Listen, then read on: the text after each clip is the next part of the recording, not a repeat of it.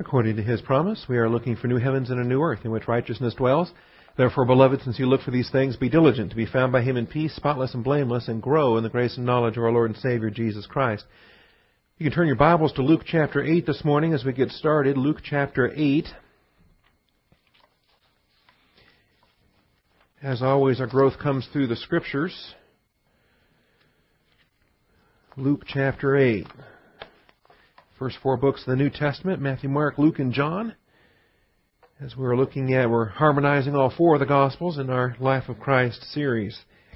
We are dealing with episode 23 in the Galilean ministry, and almost through the Galilean ministry. It's downhill from here as we are proceeding.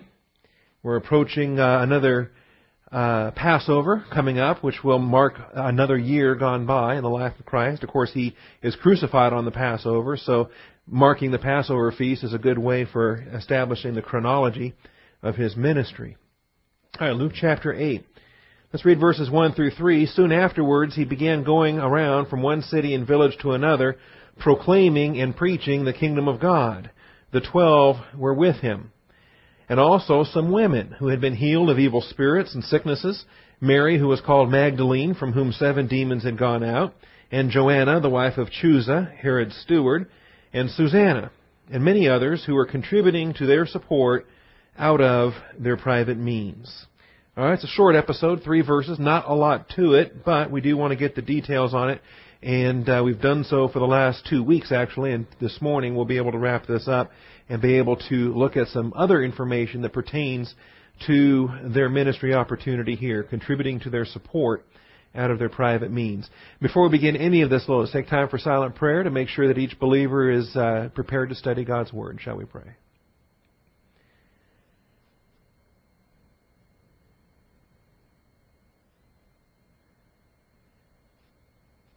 Heavenly Father, we humble ourselves before Your presence this morning, and we thank You for the privilege we have to assemble together.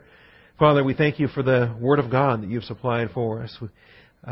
Father, sometimes we lose track of the fact that it was written thousands of years ago. It is alive and powerful. It is profitable. It is effective in our daily life, day by day and moment by moment.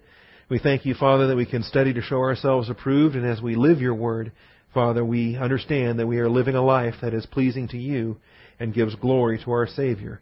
We ask this morning that You would set aside distractions and give us concentration, open the eyes of our understanding, and give us ears to hear. And we thank You in Jesus Christ's name. Amen. All right, there are a total of 7 issues that we're gleaning out of this passage, and I'm not going to go back to review those, but the 5th one was our look at the 12. Hoi dodeka is the Greek expression. Hoi dodeka. Dodeka is just the number 12. You put a "the" in front of it, and they become the 12. All right, and it refers to the 12 apostles: Peter, Andrew, James, and John, and the other 8. I'm not too good with lists, so if I hunted them down, I could eventually name all 12: Matthew, Simon, Jude, not Iscariot, Jude Iscariot. 12 of them. We know who they are. They're in the listings in Matthew chapter 10, Acts chapter 1, and elsewhere. But we wanted to make clear that when we identify an expression such as the 12, that is a significant statement, that those 12 are unique among all the apostles. They are the apostles of the Lamb. And that sets them apart from other apostles that we'll come across in the book of Acts and in the epistles. In other words, Paul is an apostle, but he's not one of the 12. Barnabas is an apostle, but he's not one of the 12. James is an apostle. Judas, the brother of our Lord, is an apostle, but they're not part of the 12. They're church-age apostles. These 12 are apostles even prior to the church age getting started. And so there was an aspect of the study I wanted to really emphasize under that. We'll have more to say on the apostles as the study progresses. Now, under point 6, we're looking at these certain women. 3 of them we know by name, but there were many others, we're told. So we've got Mary Magdalene, and that's the one that gets all the attention, with Da Vinci Code and all the other garbage that's out there. And really, for centuries, she's been a focus of attention because of the different Catholic traditions and different things about her, specifically identifying her with the harlot from the previous chapter and so forth. There's no reason to do that. And there's every reason not to do that. When Mary Magdalene is introduced here in chapter 8, the introduction comes in verse 2 as if it's a brand new character, somebody that we've not previously been introduced to in the text. And if she's the same as the woman that we were introduced to back in chapter 7, then the introduction here in chapter 8 is totally inappropriate. So the indication being that since this is her debut, this is her first indication, Mary, who was called Magdalene, from whom 7 demons had gone out, that she is not the woman from chapter 7. And I think only a hardcore Catholic that has to insist on the infallibility of papal declarations would continue to put her in chapter 7, when she doesn't really belong there. But other than their names, Joanna, we know who her husband was. We know that he had a position of responsibility in Herod's court. That says more about her husband than it says about her. We don't know anything about her. And Susanna, we know nothing about Susanna other than her name. And then it says many others. And how many is many? Well, it's more than one or two. It's more than a couple. It's more than a few. It's many. And we've got these general terms. We talk about a couple, a few, some, many. Okay, it's the same in Greek or any other language. It's more than a handful. I guess in Texas we'd say, I don't know, there's got to be a Texas expression that would communicate this. But however many there are, a dozen, who knows? Okay? I think the impact, though, on what they're doing is significant, and I won't go back through the subpoints on these, but the one I do want to highlight was D. Now, the church hasn't started. We can't overlook that enough as we teach the Gospels. You and I live in the church. We are a part of the bride of Christ, the body of Christ in the church. We've been in this stewardship since the day of Pentecost in 33 A.D. We're accustomed to the church because that's where we are. We're accustomed to having spiritual gifts. We're accustomed to having local churches, pastor teachers, and all these other things. A completed Bible. They didn't have that in those days. They had an Old Testament, but they didn't have spiritual gifts, and they weren't a part of the body of Christ. Now, these women are in this condition. They're Old Testament believers. Church hasn't started yet, and they don't have a spiritual gift like we have today. All right? My gift is pastor teacher. Your gift is whatever it is. Every believer has a gift, and we'll review that this morning. But the ministry they have, if this was a text that was in the New Testament, in other words, if it was in the epistles, we would view this ministry as the ministry of service, the ministry or the gift of server minister. And so I put this under point D in your notes. This gift of server minister. These women were not members of the church. They will be after Acts chapter 2, when the church dispensation begins, assuming that they're still alive by then. I'm sure they are. And they enter into the church, but their ministry prefigures the dispensation of the church, spiritual gift of server minister. I'm going to say more about that this morning, because I think it's hard to say the most misunderstood gift, but it is misunderstood. It's overlapped with the gift of helps. And it's so blended with the idea of the gift of helps that, practically speaking, we don't make any mental difference between a person with the gift of helps and a person with a gift of service. But they should be different, because they're very different in their etymology, and they're very different in terms of their functions. So we're going to have the time today to do that, because we're practically at the end of this material anyway. And as we have the time to go through it, I want to be able to review that particular gift, because it's a huge blessing. It was a blessing for Jesus Christ in this chapter, and it's a huge blessing for the church today. So we'll spend some time on that. Now, under point 7 then, Christ was the one in ministry. He was the one in ministry. His disciples were in training. The 12 were in training.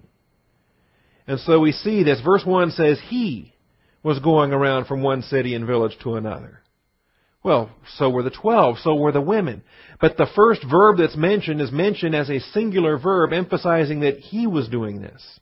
He was preaching. He was proclaiming. This was His ministry.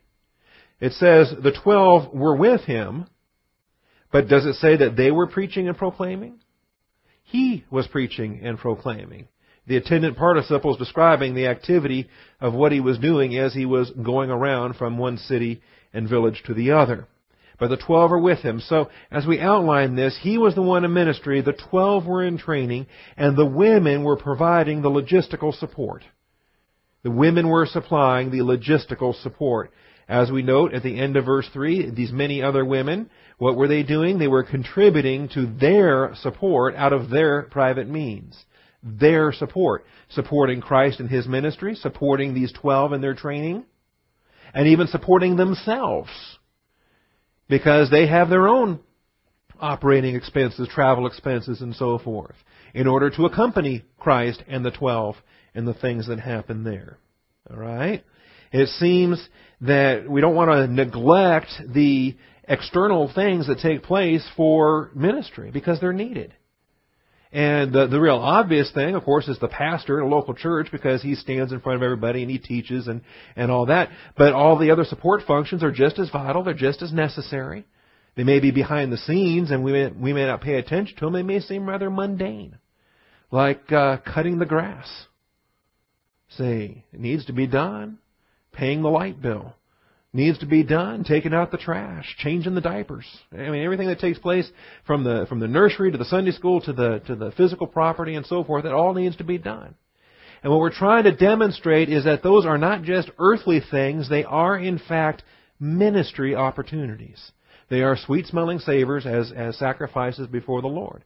They appear to be earthly, but they're spiritual as we understand it. We'll have more to say on that when we break down this gift in particular. So they're there serving a logistical support function. And hopefully, the more we teach this, the more we're going to recognize that a local church is a body. It is an interconnected body, and the pastor is just one part of that body, one member of that body. And every member has a part to play. Every member contributes to the needs of the saints. And local churches where the pastor is the only gift in use or the only person who has the concept of service, those are unhealthy local churches when it comes right down to it. All right, the verb is diakoneo. Diakoneo. It's important that you get this down. I know I gave them to you last week, but we didn't spend the time looking at the verses and really discussing it. Diakoneo is the verb, actually, and then another verb, huparko. We'll talk about both of them here this morning. We'll discuss both of them here this morning. Now, we do this because there's details to be gleaned out of the original languages, things that, well, they may not have any issue in translation. There's nothing wrong with how they're translated here in the sense that they were serving or that they were contributing to their support. Those are acceptable translations, but there's more detail that we can glean from the Greek and from the larger context for how these words are used. For example, diakoneo is not our only word for servant. A diakonos is not our only word for servant. We've also got doulos. In fact, doulos is a much more common word. That's the word for slave. Bondservant or slave. All right? These women aren't slaves. All right? People who serve in a serving capacity in the local church aren't doing slave labor. Nursery might seem that way sometimes, but it's not slave labor. Okay? It should be a diakonos, servant capacity. In fact, diakonos is even where we get the word deacon. Deacon's not even an English word. Deacon is a transliteration from the Greek diakonos. It's a Greek word that's been adapted into English. But diakoneo, if you think about the preposition dia, what is it? That's the diameter of a circle. That's the line that goes through the circle. Dia, if you think diameter, if you think through, dia is a preposition that means through, and then through the konos, through the dust. A servant or a minister, someone who is, the imagery of diakoneo or diakonos is someone that's through the dust, that's crawling through the dust, or it's a dirty word, but it needs to be done. The service needs to be done. Now, the uses of diakoneo, by the way, if you have a Strong's Index and you like to use the Strong's Concordance, and you don't read Greek, then the easiest way to find them is by their numbers, and this is number 1247, to serve or to minister. But it's not a slave service. It is, you're going to see, it's going to be willful, voluntary, volitional service, not because you have to, but because you want to. Not only is it found in Luke 8:3, but four other places in the Gospel of Luke. Just hold your finger there at chapter 8. Turn over to chapter 10. We've got an application of it there in chapter 10 and verse 40.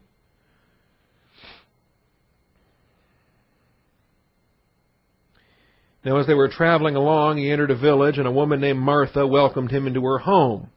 She had a sister called Mary, who was seated at the Lord's feet, listening to His word, but Martha was distracted with all her preparations. And she came up to him and said, Lord, do you not care that my sister has left me to do all the, and there's diakoneo, to do all the serving alone? Then tell her to help me. A very well-known story. Mary and Martha, the two sisters. In fact, this is a pretty practical episode and pretty good chapter to get to in a family class or a ladies class and whatnot, because the work never ends. The work never ends. There's always something else that could be done. And so given that the work never ends and that there's always more to do and that the necessity to make a priority decision becomes the application here. Notice what the Lord tells her. The Lord answered and said to her, Martha, Martha, you are worried and bothered about so many things. The faithful ministry of diakoneo service should not be either something for worry or for something to be bothered about. If it can't be done joyfully, don't do it. God loves the cheerful giver. You are worried and bothered about so many things. It's not that her service was wrong, it's that she was worried and bothered about it. But only one thing is necessary, for Mary has chosen the good part, which shall not be taken away from her. In other words, Mary understood that there's a need for the service, and it needs to get done, and it will get done. But at this particular moment, there's an opportunity to listen to Jesus Christ teaching Bible class. And so that's what she selects to do. And she prioritizes and says, now we'll take her a Bible class. We'll listen to what he's doing. When class is over, then we'll get to serving and washing dishes and whatever else they were doing, fixing meals and whatnot. I recognize there's Jesus, there's these 12 fishermen. Most of them were fishermen. Probably, if they're anything like most guys, they eat a lot and they're slobs, and so this kind of ministry was not the easiest. But at least Mary had priorities and said, you know what, I'm going to go to Bible class first. We'll take care of the serving afterwards. Martha, though, was worried and bothered about it and skipped Bible class in order to whatever she was doing. Washing dishes, fixing a meal, laundry, who knows what she was doing. But she was left serving. So that's the term. In chapter 12, it's used. Chapter 12 and verse 37.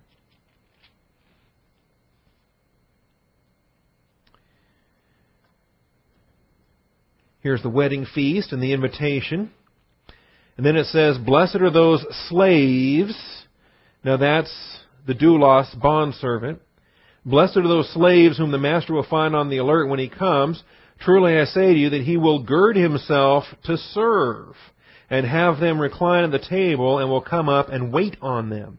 The verb to wait is diakoneo. A diakonos is not just a servant, but even a table waiter. He's not a slave. He doesn't have to, but he wants to. All right? It's a term that's dear to my heart. I used to be a table waiter back in my high school days, before college, before the Army, before the Sheriff's Department, before the pastorate, but after the grocery store and after the paper routes. I think those are, my different careers. All right? Waiting tables. And the willingness to do that. The humility to do that.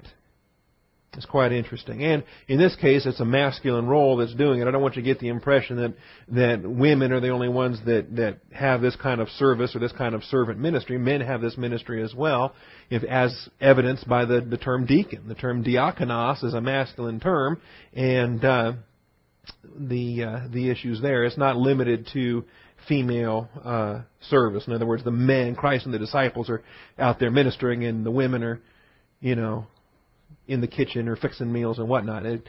We don't want to take this in any kind of sexist way. Chapter 17, Luke 17.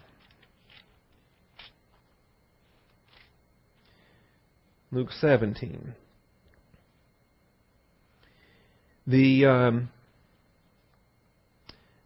This is in the midst of a class he was teaching on faith.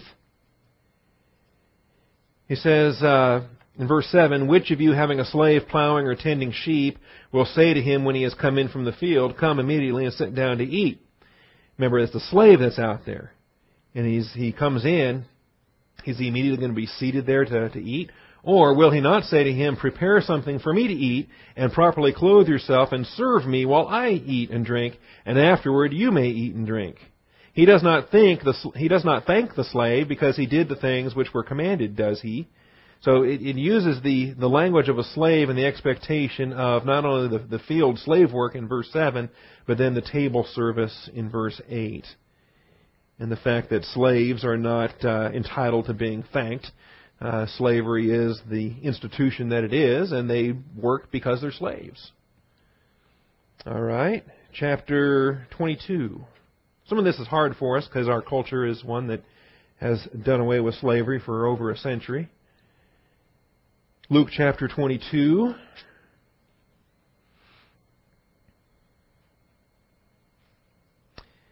Here they are. This is the night in which he's betrayed. And he's giving them the Lord's Supper. He's giving them the communion service. He's talking about his betrayal. Tonight he's going to get arrested. Through the night he's going to get beaten. He's going to go to his trials. Tomorrow he's going to be hung on a cross. He's going to die for our sins. Meanwhile, they're gathered in the upper room having a dinner, and there arose a dispute among them as to which one of them was regarded to be the greatest. So you see where their priorities are and how they're not exactly catching on to what it is he's telling them. So there's Peter and James and John and Andrew and all these other guys, and they're arguing, about who's the greatest. Matthew might say, he gave up his lucrative tax collecting job and everything else. Simon the Zealot, was able to argue for his guerrilla warfare campaigns and to attack Rome and things like that. And he said to them, "The kings of the Gentiles lord it over them, and those who have authority over them are called benefactors. But it is not this way with you.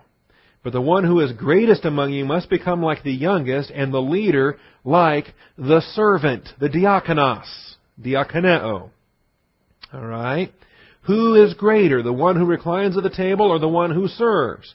Now, typically, if you're looking at that in earthly terms, the person that's being served is considered the greater, and the person that's doing the service is considered the lesser. He's the one that's getting paid to do the serving.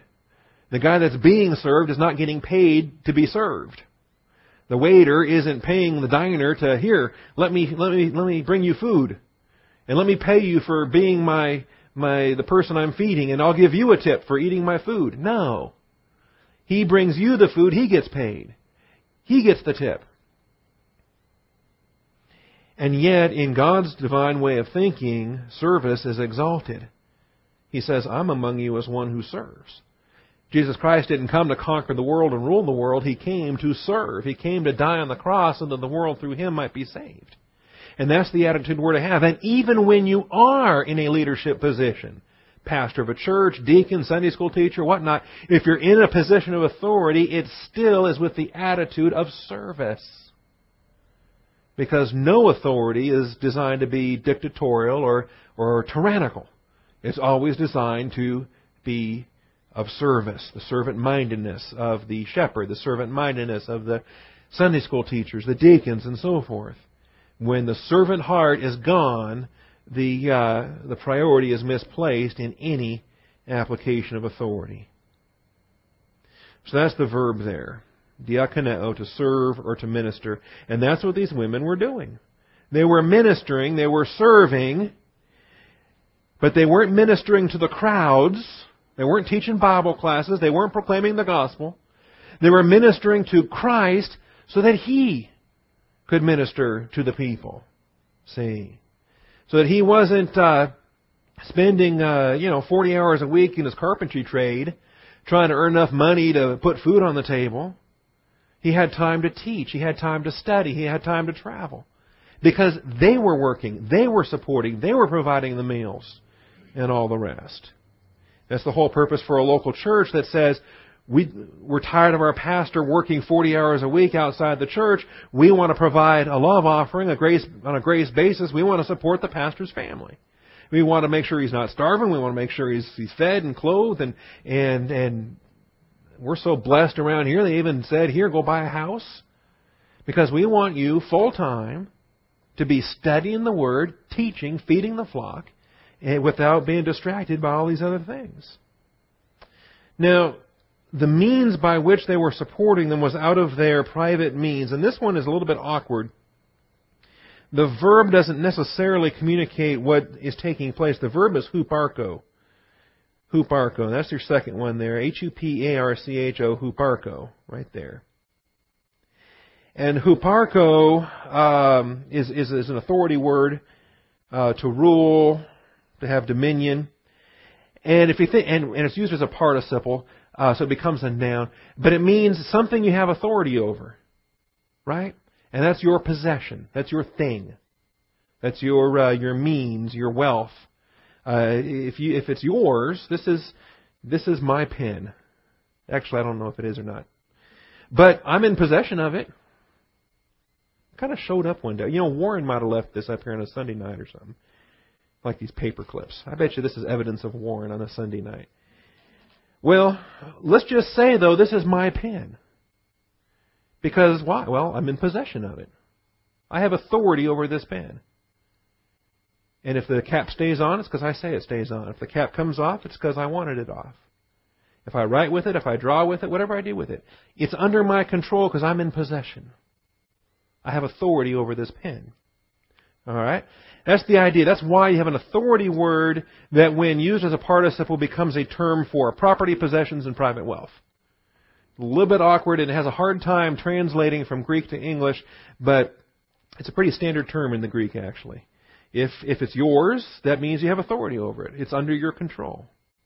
And so it becomes kind of a noun at that point for property, possessions, or private means.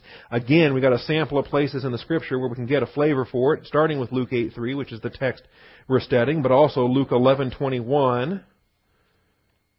We won't necessarily have to look at all of these, but we do want to get a flavor for it. Luke 11:21, and I want you to see, because some of these are important principles. This is why a believer can't be demon-possessed. It says, when a strong man, fully armed, guards his own house, his possessions are undisturbed. And that word possessions there is our participle from huparcho. The things under your authority, things under your control. In other words, the thief isn't going to break into your house and take your things away because it's being guarded. The strong man, fully armed. Verse 22, when someone stronger than he attacks him and overpowers him, he takes away from him all his armor on which he has relied and distributes his plunder. Okay. Now this is common sense. If someone's going to break into your home, and you're there and awake and armed, well then they're going to have to deal with you first before they can take anything from you. Okay. And this is, by the way, in a context where he's talking about casting out demons, and this is the nature of it. And each one of us has the Holy Spirit, the strong man. If you are in Christ, the Holy Spirit dwells in you.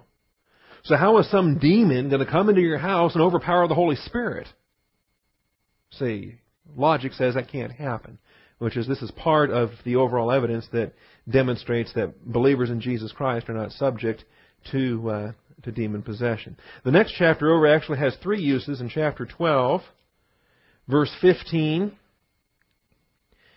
he said to them, beware and be on your guard against every form of greed, for not even when one has an abundance does his life consist of his possessions.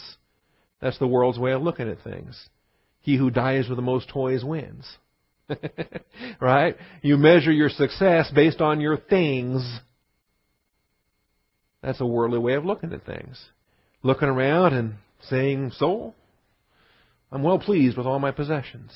In fact, my barns are too small. I've got to tear down my barns to build bigger barns to hold all my stuff. Okay? That's not life. That's the world's way of looking at it. That's not God's way of looking at it.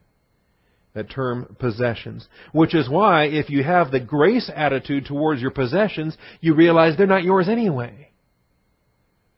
all that you have is a gift of grace. They're the Father's. He gave them to you. He's entrusted you with them. And it may be that He's trusted you with an abundance so that you can be the instrument of blessing for ministry opportunities. These women from Luke 8 understand that they have an abundance of their possessions. And they have an opportunity to support Christ and His disciples in a wonderful way, a way that others can't. But they can, because they have the wealth to do that, the grace perspective to make use of their wealth in that manner. Verse 33 of the same chapter. Sell your possessions. Now this is in the context of some different things. Remember, the rich young ruler came to Him and wanted to know. He thought he'd done everything he could to get to heaven, and the Lord found a way that something He was not willing to do. Sell your possessions and give to charity. Make yourselves money belts which do not wear out, an unfailing treasure in heaven, where no thief comes, nor moth destroys. For where your treasure is, there your heart will be also. The attitude is you can accumulate wealth here on earth, or you can accumulate wealth in heaven, which is the one that's going to last for all eternity. Verse 44. Truly I will say, He will put him in charge of all his possessions. That's a reward context. If you're found faithful when the master returns, you will be placed in charge.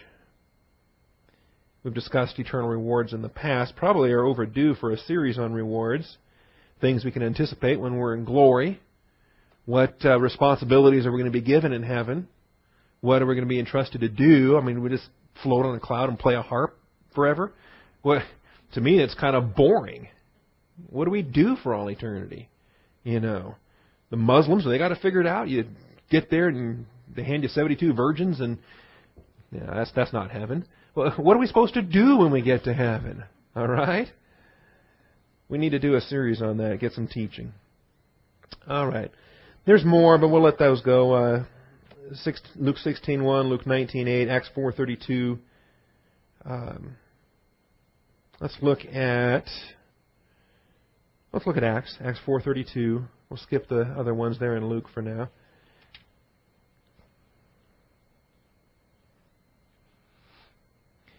Now, when we understand the context of the early church, believers are being persecuted.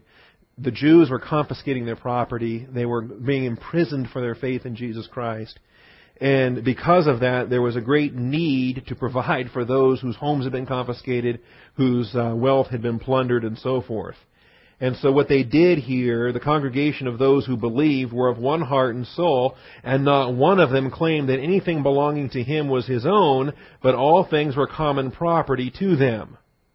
Now, there are groups today that will use this verse as authority to promote some kind of a Christian communism kind of approach, that we all should go live in a commune, and we all, we just have a common thing. We live in common houses with nobody owns anything in particular.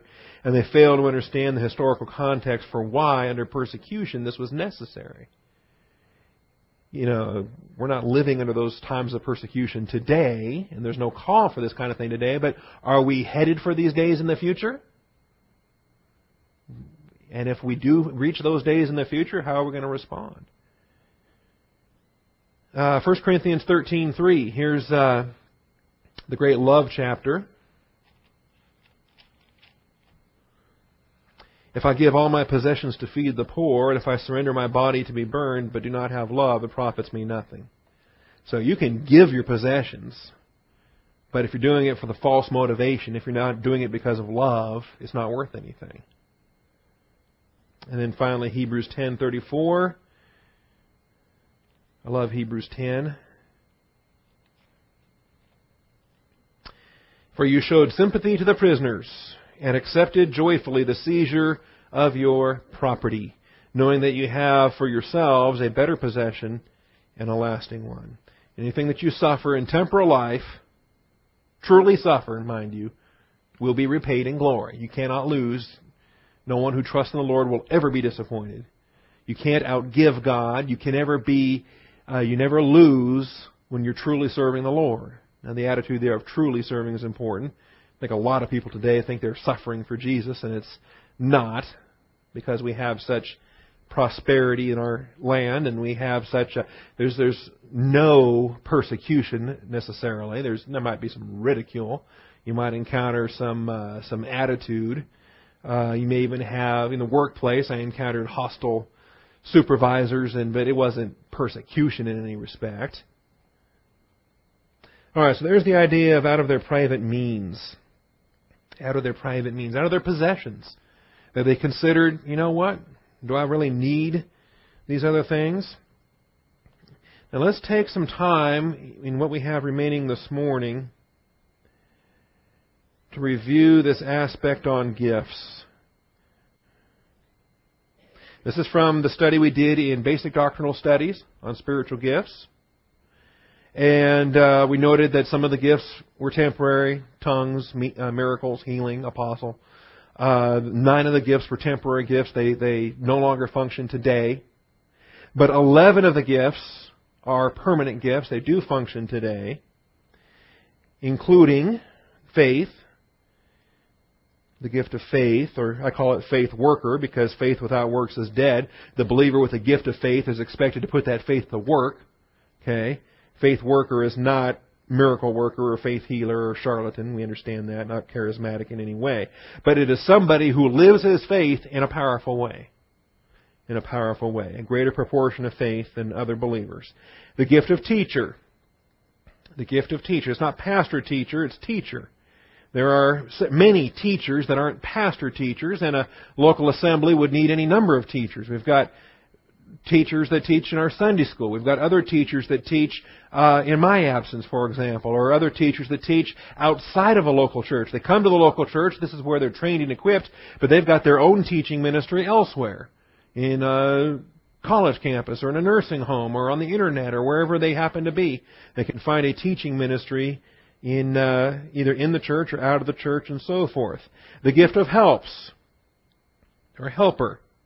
And we're all supposed to be helpful, but certain believers are spiritually gifted, that is, they are empowered with the Holy Spirit in order to coordinate and provide assistance for ministry. Now, this is what the gift of helps is about.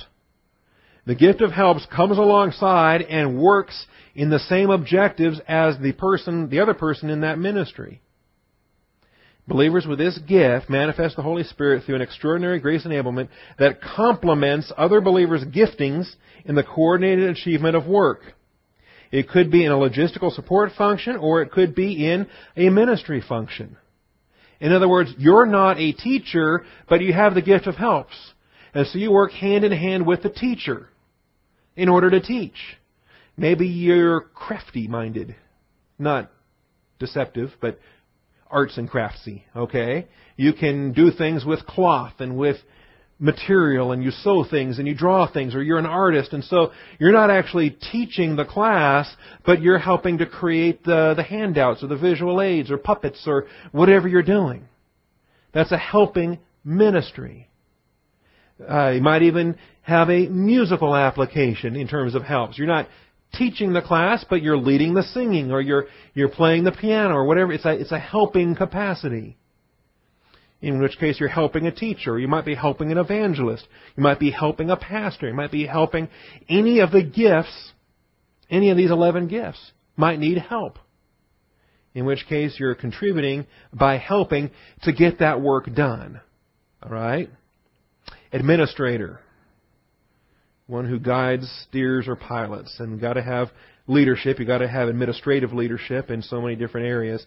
Now, the server minister, that's what we're getting to. The server minister is not the gift of helps. We often think of it in the terms of helps. But it's not helps. Helps is what I just finished describing. The server minister may not be he's going to be of assistance, just by virtue of what he does, but he's not actively helping, he's not helping in getting the class taught. He's doing something for you so that you can get the class taught. But he's not helping in getting the class taught. That's the difference between helps and service. All right? Or ministry. The server minister. Romans 12:7 says, if service in his serving, or he who teaches in his teaching. So we're talking about this service in his serving. If service in his serving. Simply stated, a servant serves. He's not helping, he's serving. So, in the illustration I just had, if you've got a teacher, you've got a helper, but the helper is actually involved in the teaching process because he's helping the teacher. The server won't be involved in the teaching process, or the evangelism process, or the pastoring process, or the exhortation process, if he's serving an exhorter, or whatever gift he's serving. He's not helping that process. He's blessing that person, and that person then engages in the process, if that makes sense. Let's look at some examples. Every believer is expected to serve or minister to every other believer in the body. However, believers with this particular gift manifest the Holy Spirit through an extraordinary grace enablement that not only serves but edifies in that personal service ministry. Tychicus is an example of such a faithful minister. You familiar with Tychicus? Ephesians 6:21. Paul is in prison, and he writes these prison epistles. Ephesians, Colossians, Philippians, these are prison epistles. He's in prison. He's concerned about the church at Ephesus. He can't just go to Ephesus and see how they're doing, because he's in prison. I used to work in a jail. They frown on that. An inmate would say, excuse me, can I go home now? No. When the judge says you can go. So he can't leave prison. So he writes a letter. And, of course, they didn't have email. You don't just shoot an email to Ephesus. Nothing travels faster than the fastest horse or ship, either horsepower or wind power. Somebody, when he puts quill to parchment, and he writes out the letter, and he rolls it up, and he seals the scroll, he has to hand it to somebody, and somebody has to carry it to Ephesus. All right? From Rome to Ephesus. And so, that's a journey that's going to take weeks. And Tychicus was the carrier. Tychicus carried Ephesus, and he carried the letter to Philippi, carried the letter to Colossae. All right? So here's Tychicus, the beloved brother and faithful minister in the Lord. Now, what's Tychicus doing? Is he teaching Bible classes? Is he helping Paul be an apostle? He's ministering to Paul's needs. He's a courier. He's carrying letters. He's updating people on information. How I am doing, Tychicus, the beloved brother and faithful minister in the Lord, will make everything known to you. I have sent him to you for this very purpose, so that you may know about us and that he may comfort your hearts. In other words, Tychicus can show up in a Bible class at Ephesus and give a report on Paul's latest trial, or his current status, or his anticipated release date, or his anticipated execution date, or whatever else might be happening in Paul's life. And Tychicus is not... He's not teaching Bible class. We would think of him as not having a speaking role. He has a serving role. He's carrying letters. See.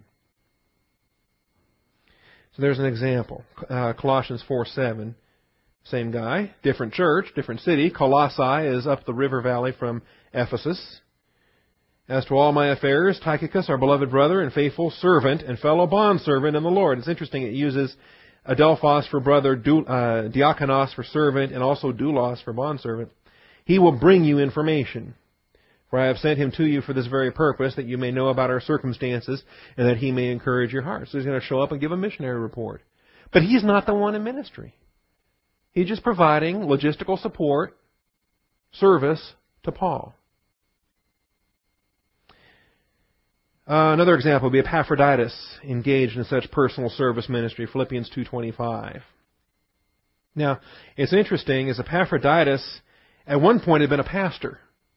And he had been the pastor for the church at Philippi, but then traveled to minister to Paul's needs. He says in Philippians 2:25, I thought it necessary to send to you Epaphroditus, my brother and fellow worker and fellow soldier, who was also your messenger, probably angelos, messenger, or apostle even. How about that? They use apostello there. And minister to my need. Minister to my need. Notice how the term minister becomes personal. Minister to Paul's need. This is what a servant minister does. Ministers to somebody else for their needs. Why? Well, because they're doing the Lord's work. Not to say that it's more important than what anybody else is doing, but they have a function, and now you have a function to bless them so that they can fulfill their function in an even greater way. Your messenger and minister to my need, because he was longing for you all and was distressed because you heard that he was sick. Indeed, he was sick to the point of death. Notice, God healed him. God had mercy on him, and not on me also, so that I would not have sorrow upon sorrow. This is also, can I give you a side trip? This is also a huge clue into the fact that the gift of healing is done. Because if the gift of healing was still around, why didn't Paul just heal him? Paul had healed others. Paul had brought Eutychus back from the dead. Now here's Epaphroditus. He loves Epaphroditus, and he's sick to the point of death. The gift of healing is over with by this point, by the 6th decade of the church. Healing is done. It was a temporary gift in the early church. This and a couple other places. Trophimus, he left sick in Asia, and Timothy's got a stomach ailment, and Paul says, you should drink a little wine for your stomach condition. Just heal him if you're an apostle with a gift of healing. So there's 3 big evidences in the New Testament for the gift of healing as a temporary gift. Anyway, there's Epaphroditus, the role of ministry, and it is a personal ministry to an individual. Generally speaking, in secular areas, in earthly details, circumstances and details of life.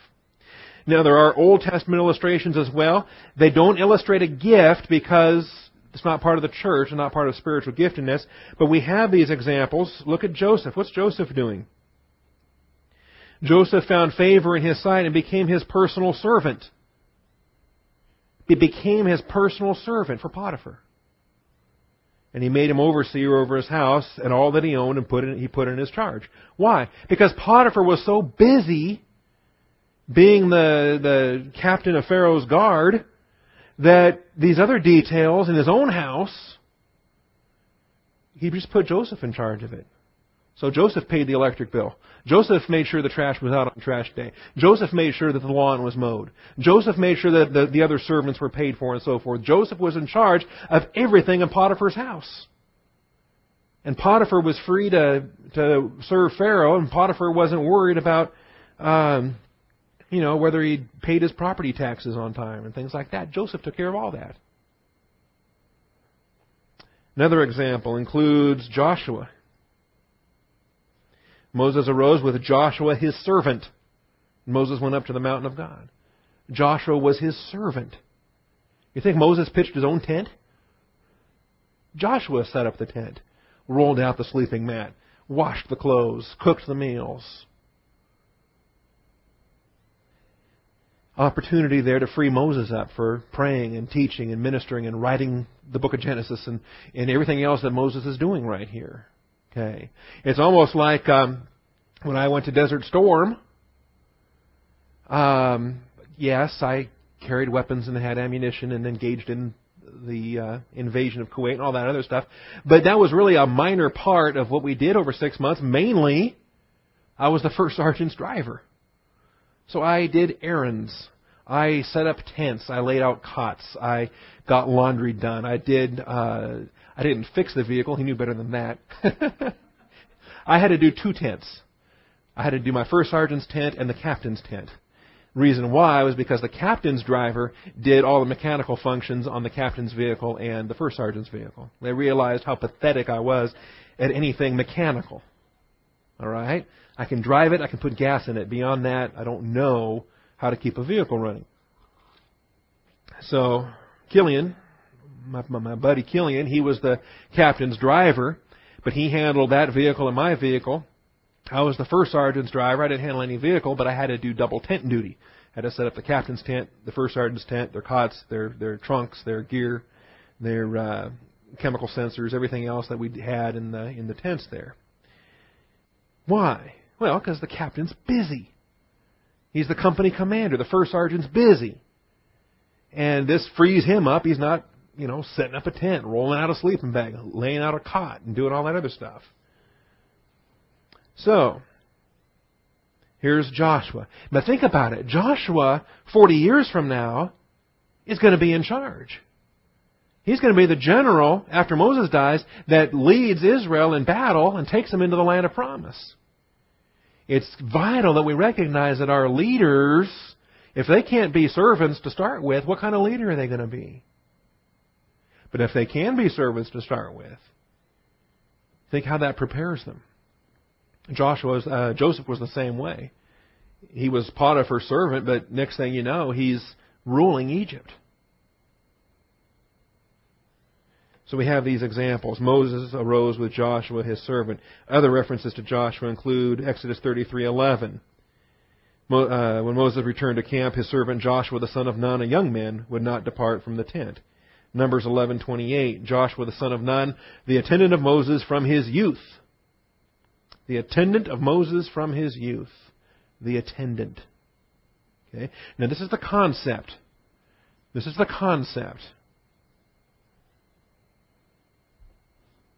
All right. Gehazi is the example there. 2 Kings 4, the example for Elisha. And Elisha said to Gehazi, his servant, called the Shunammite. And, of course, Gehazi was a failure in a lot of ways. Chapter 5, we see Gehazi, the servant of Elisha, the man of God. So do you think Elisha's setting up his own tent? You think Elisha's cooking his own meals? Gehazi's taking care of those details so that Elisha can minister the Word of God. Note also that Elisha filled this role while training under Elijah. In these chapters, Elisha is the prophet and Gehazi is his servant. But before Elisha was a prophet, he was a servant. He trained under Elijah. So he returned from following him, and he took a pair of oxen and sacrificed them and boiled their flesh with the implements of the oxen and gave it to the people, and they ate. Then he arose and followed Elijah and ministered to him. Ministered to him. Elisha served Elijah as a part of his training. See? Right now we've got Cliff Beveridge. He's training to be a pastor. But he's serving as a deacon. And it's part of the training. It's part of the preparation. Someday he won't be a deacon anymore. He'll be a pastor himself. As the training is complete and when ordination takes place, he will no longer be a deacon. He'll be an ordained pastor-teacher. We have the pattern there. But ministering to the person. Think in terms of personal ministry. This might be awkward because, I don't know, American 21st century prosperity type perspective might view this as being rather demeaning or might view this as being inferior, cheapening of a person in their ministry. And yet you realize if this is what you're called to do and you're gifted to do it, you wouldn't be happy doing anything else.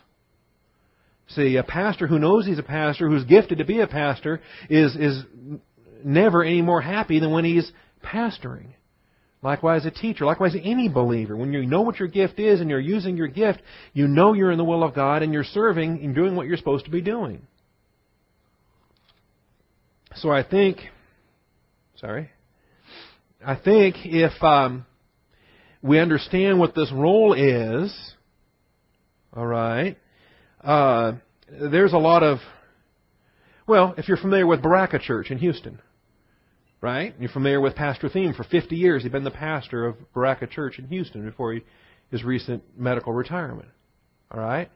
You know what I'm talking about? He had, for all of those years, an assistant. Not an assistant pastor, a personal assistant. You know what I'm talking about? Katie. Handled all his travel, all his arrangements, all the details, where he stayed, what he ate, all the arrangements for his itinerary. Everything imaginable. Traveled with him on a lot of those conference ministries and different things. All right? There's other examples. Examples in the Philippines. Anytime Ralph LaRosa goes anywhere, there's 7,000 islands in the Philippines. They do a lot of travel. They get in a lot of boats. They go places. And anytime Ralph and Cindy or whatever, if they're going from island to island, from place to place, there's a man in his ministry with this gift who serves. And he's amazing. He's like the Cliff Beveridge of the Philippines. He knows everything about computers there is to know. But beyond the computer stuff he does is just the practical stuff he does. Luggage, boats. He's a linguist. He's an interpreter between Tagalog and English and a couple of other Filipino dialects. Making sure that tickets are paid for, making sure other things are done, making sure the proper boat people and other folks get the tips they get, and the different things that take place. It's just an opportunity to serve. There's another man that serves. I'm trying to think of his name, but he's their night watchman. A lot of crime and a lot of shady things, and you're just better off if you just have somebody keeping an eye on things around the clock. This guy stands in front of the church all night. You get there in the morning, and he's still there, and then he gets relieved by the day guy, and then he goes home and sleeps. It's just ministry. So if you want to volunteer, we'll have you stand all night. No. What I'm saying is, though, is that there can be a place for this kind of thing. And it's a biblical gift. It's a biblical gift. See. And whatever it might be. Whatever it might be. See, in Seattle, I know of a guy that... in Spokane. I don't remember now. He has his own landscaping business. His own landscaping business. So what does he do? He does the churchyard. He does the pastor's yard. No charge, no nothing. It's just a gift. It's just a ministry. He figures, it doesn't cost him a whole lot. It's just a little bit of time. He likes doing it. And that way the pastor doesn't have to worry about mowing his lawn. Especially since he's an older pastor and his kids are grown. I got a 13-year-old, a 14-year-old. He does a great job mowing the lawn. I like it. But when he leaves home and the children are gone and I'm faced with mowing my own yard again, I'll have to take that church in Spokane. Or what have you. I'm just illustrating the fact that a believer can recognize particular needs. They might be earthly needs, secular needs. They might be minor things. See, it might be nothing more than just answering the mail, making trips to the post office, getting stuff mailed out and whatever. But just stuff that can get done.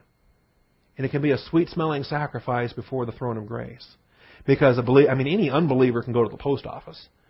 But a believer can go to the post office and offer it up as a sacrifice of prayer and say, Father, thank you for letting me take the time to mail this stuff out and Pastor doesn't have to worry about it. For example, things like that. The idea of server minister, setting up tents, fixing meals, laundry, just earthly stuff. These women, and we're done here for the hour, but in Luke 8, these women, they're not teaching Bible classes. They're not involved in the external ministry per se, but they're contributing to their needs so that Christ and these disciples can do the work they're doing. And it's needed.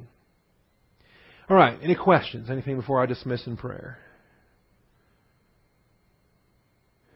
Either everything made sense, in which case there's no questions, or I lost you 30 minutes ago and it's hopelessly confused. So why bother asking questions? Susie.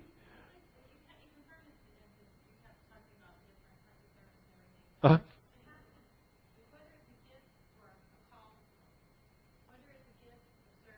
Mm-hmm.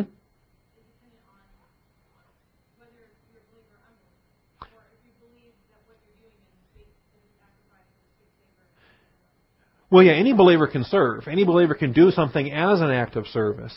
But certain believers are actually gifted with the gift of service. Just like, any believer can teach. If you've got doctrine and maturity and growth, you can get up and teach a Bible class. You may not have the gift of teacher, in which case you're not going to be empowered by the Spirit in an extraordinary way to teach or to pastor and so forth.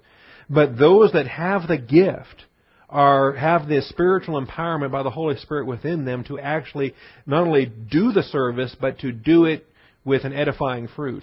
And to do it where you have a sense of contentment and blessing for doing it. Because it is more blessed to give than to receive.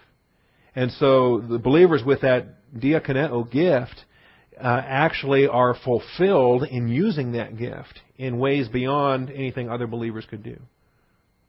Yeah. Not too different from the evangelist. Any believer can give the gospel.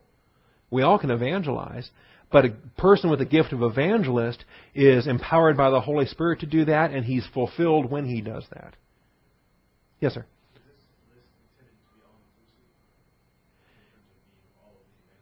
Yes. All the gifts that are revealed in the New Testament. The New Testament reveals 20 gifts, 9 of which were temporary, 11 are permanent. But each gift can have a variety of ministries. And for instance, you can have 2 different pastor-teachers, but they have entirely different ministries. Because one is a pastor in a local church, another one might be a chaplain in a jail, another one might be an overseas missionary. You could have different pastors in different ministries. So two believers with a gift of service might be in widely different areas of service because they have different ministries, and then the varieties of gifts, varieties of ministries, and varieties of effects. So even 2 believers that have the same gift and the same ministry might have entirely different effects, workings of that gift and ministry. That's where the variety comes in. So people talk about the gift of hospitality, for example. That's not a biblical gift. There's a gift of showing mercy, and in the ministry of hospitality, you have a ministry of showing mercy. That's a ministry of showing mercy, but the gift is showing mercy. But hospitality is not the only gift of showing mercy. There could be other ministries of showing mercy. So there are 11 gifts. Every one of us here this morning, if you're a believer in Jesus Christ, you have at least one gift, maybe more than one gift. But even with respect to the 11 gifts, there can be varieties of ministries. And then even within the gifts and ministries, there are a variety of effects. So it really opens up into 3 layers of variables where there's any number of opportunities for service for the glory of Jesus Christ. Are we committed anywhere to try to figure out which one it is, or just, go forth with the confidence there? Yes. You're commanded to know what your gift is in the sense that it's the will of God for you to fulfill your ministry. Paul tells Timothy, fulfill your ministry. He says, do not neglect the spiritual gift which is within you. So if you don't know what it is and you're not pursuing it, then you're in danger of neglecting your gift. Also in the sense that it's God's will for you to use your gift. That's why He gave it to you. And we are commanded to not be foolish, but understand what the will of the Lord is. So we are commanded, we're to know what God's will is. And if we don't learn what our gift is, if we never use our gift, if we never give it another thought, in a way, that's a sin of omission because we're told not to neglect our gift, and we're told to understand what the will of the Lord is. And so, once you've had the teaching on spiritual gifts, and once you've grown to the point where you've considered all the gifts available, you've considered where the Lord wants you to be, and so forth, it comes a point where you're going to know what your gift is, and you're going to embrace it, and you're going to proceed forward on that basis. Yeah. Yes, ma'am.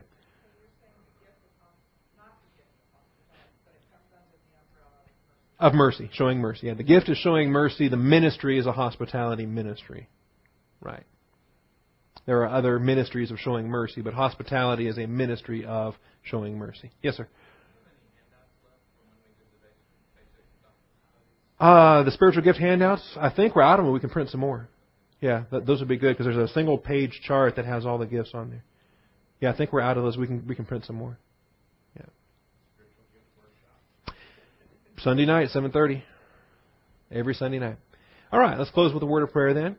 Father, we thank you for this class today. We thank you for your faithfulness. And I do pray for the spiritual gifts of the believers here at Austin Bible Church. I thank you that Cliff Beveridge and my son have settled on their gifts. I think also Casey Williams and Sean Williams and Noel Odell are zeroing in on their gifts. And other believers likewise, Father, are examining how you've designed them, what you've blessed them with, and where it is that you want for them to serve in that capacity. I thank you for every Bible class, not just this morning in the life of Christ, but the ongoing ministry in 1 Corinthians, where we have these gifts that are taught, the series in Daniel, where we see him and his gift and office, the But especially, Father, our Sunday night class where we're training for ministry and we're training those who are anticipating beginning their own ministries. And Father, I just rejoice to know that your plan is going forth, that you're going to use Austin Bible Church in this way.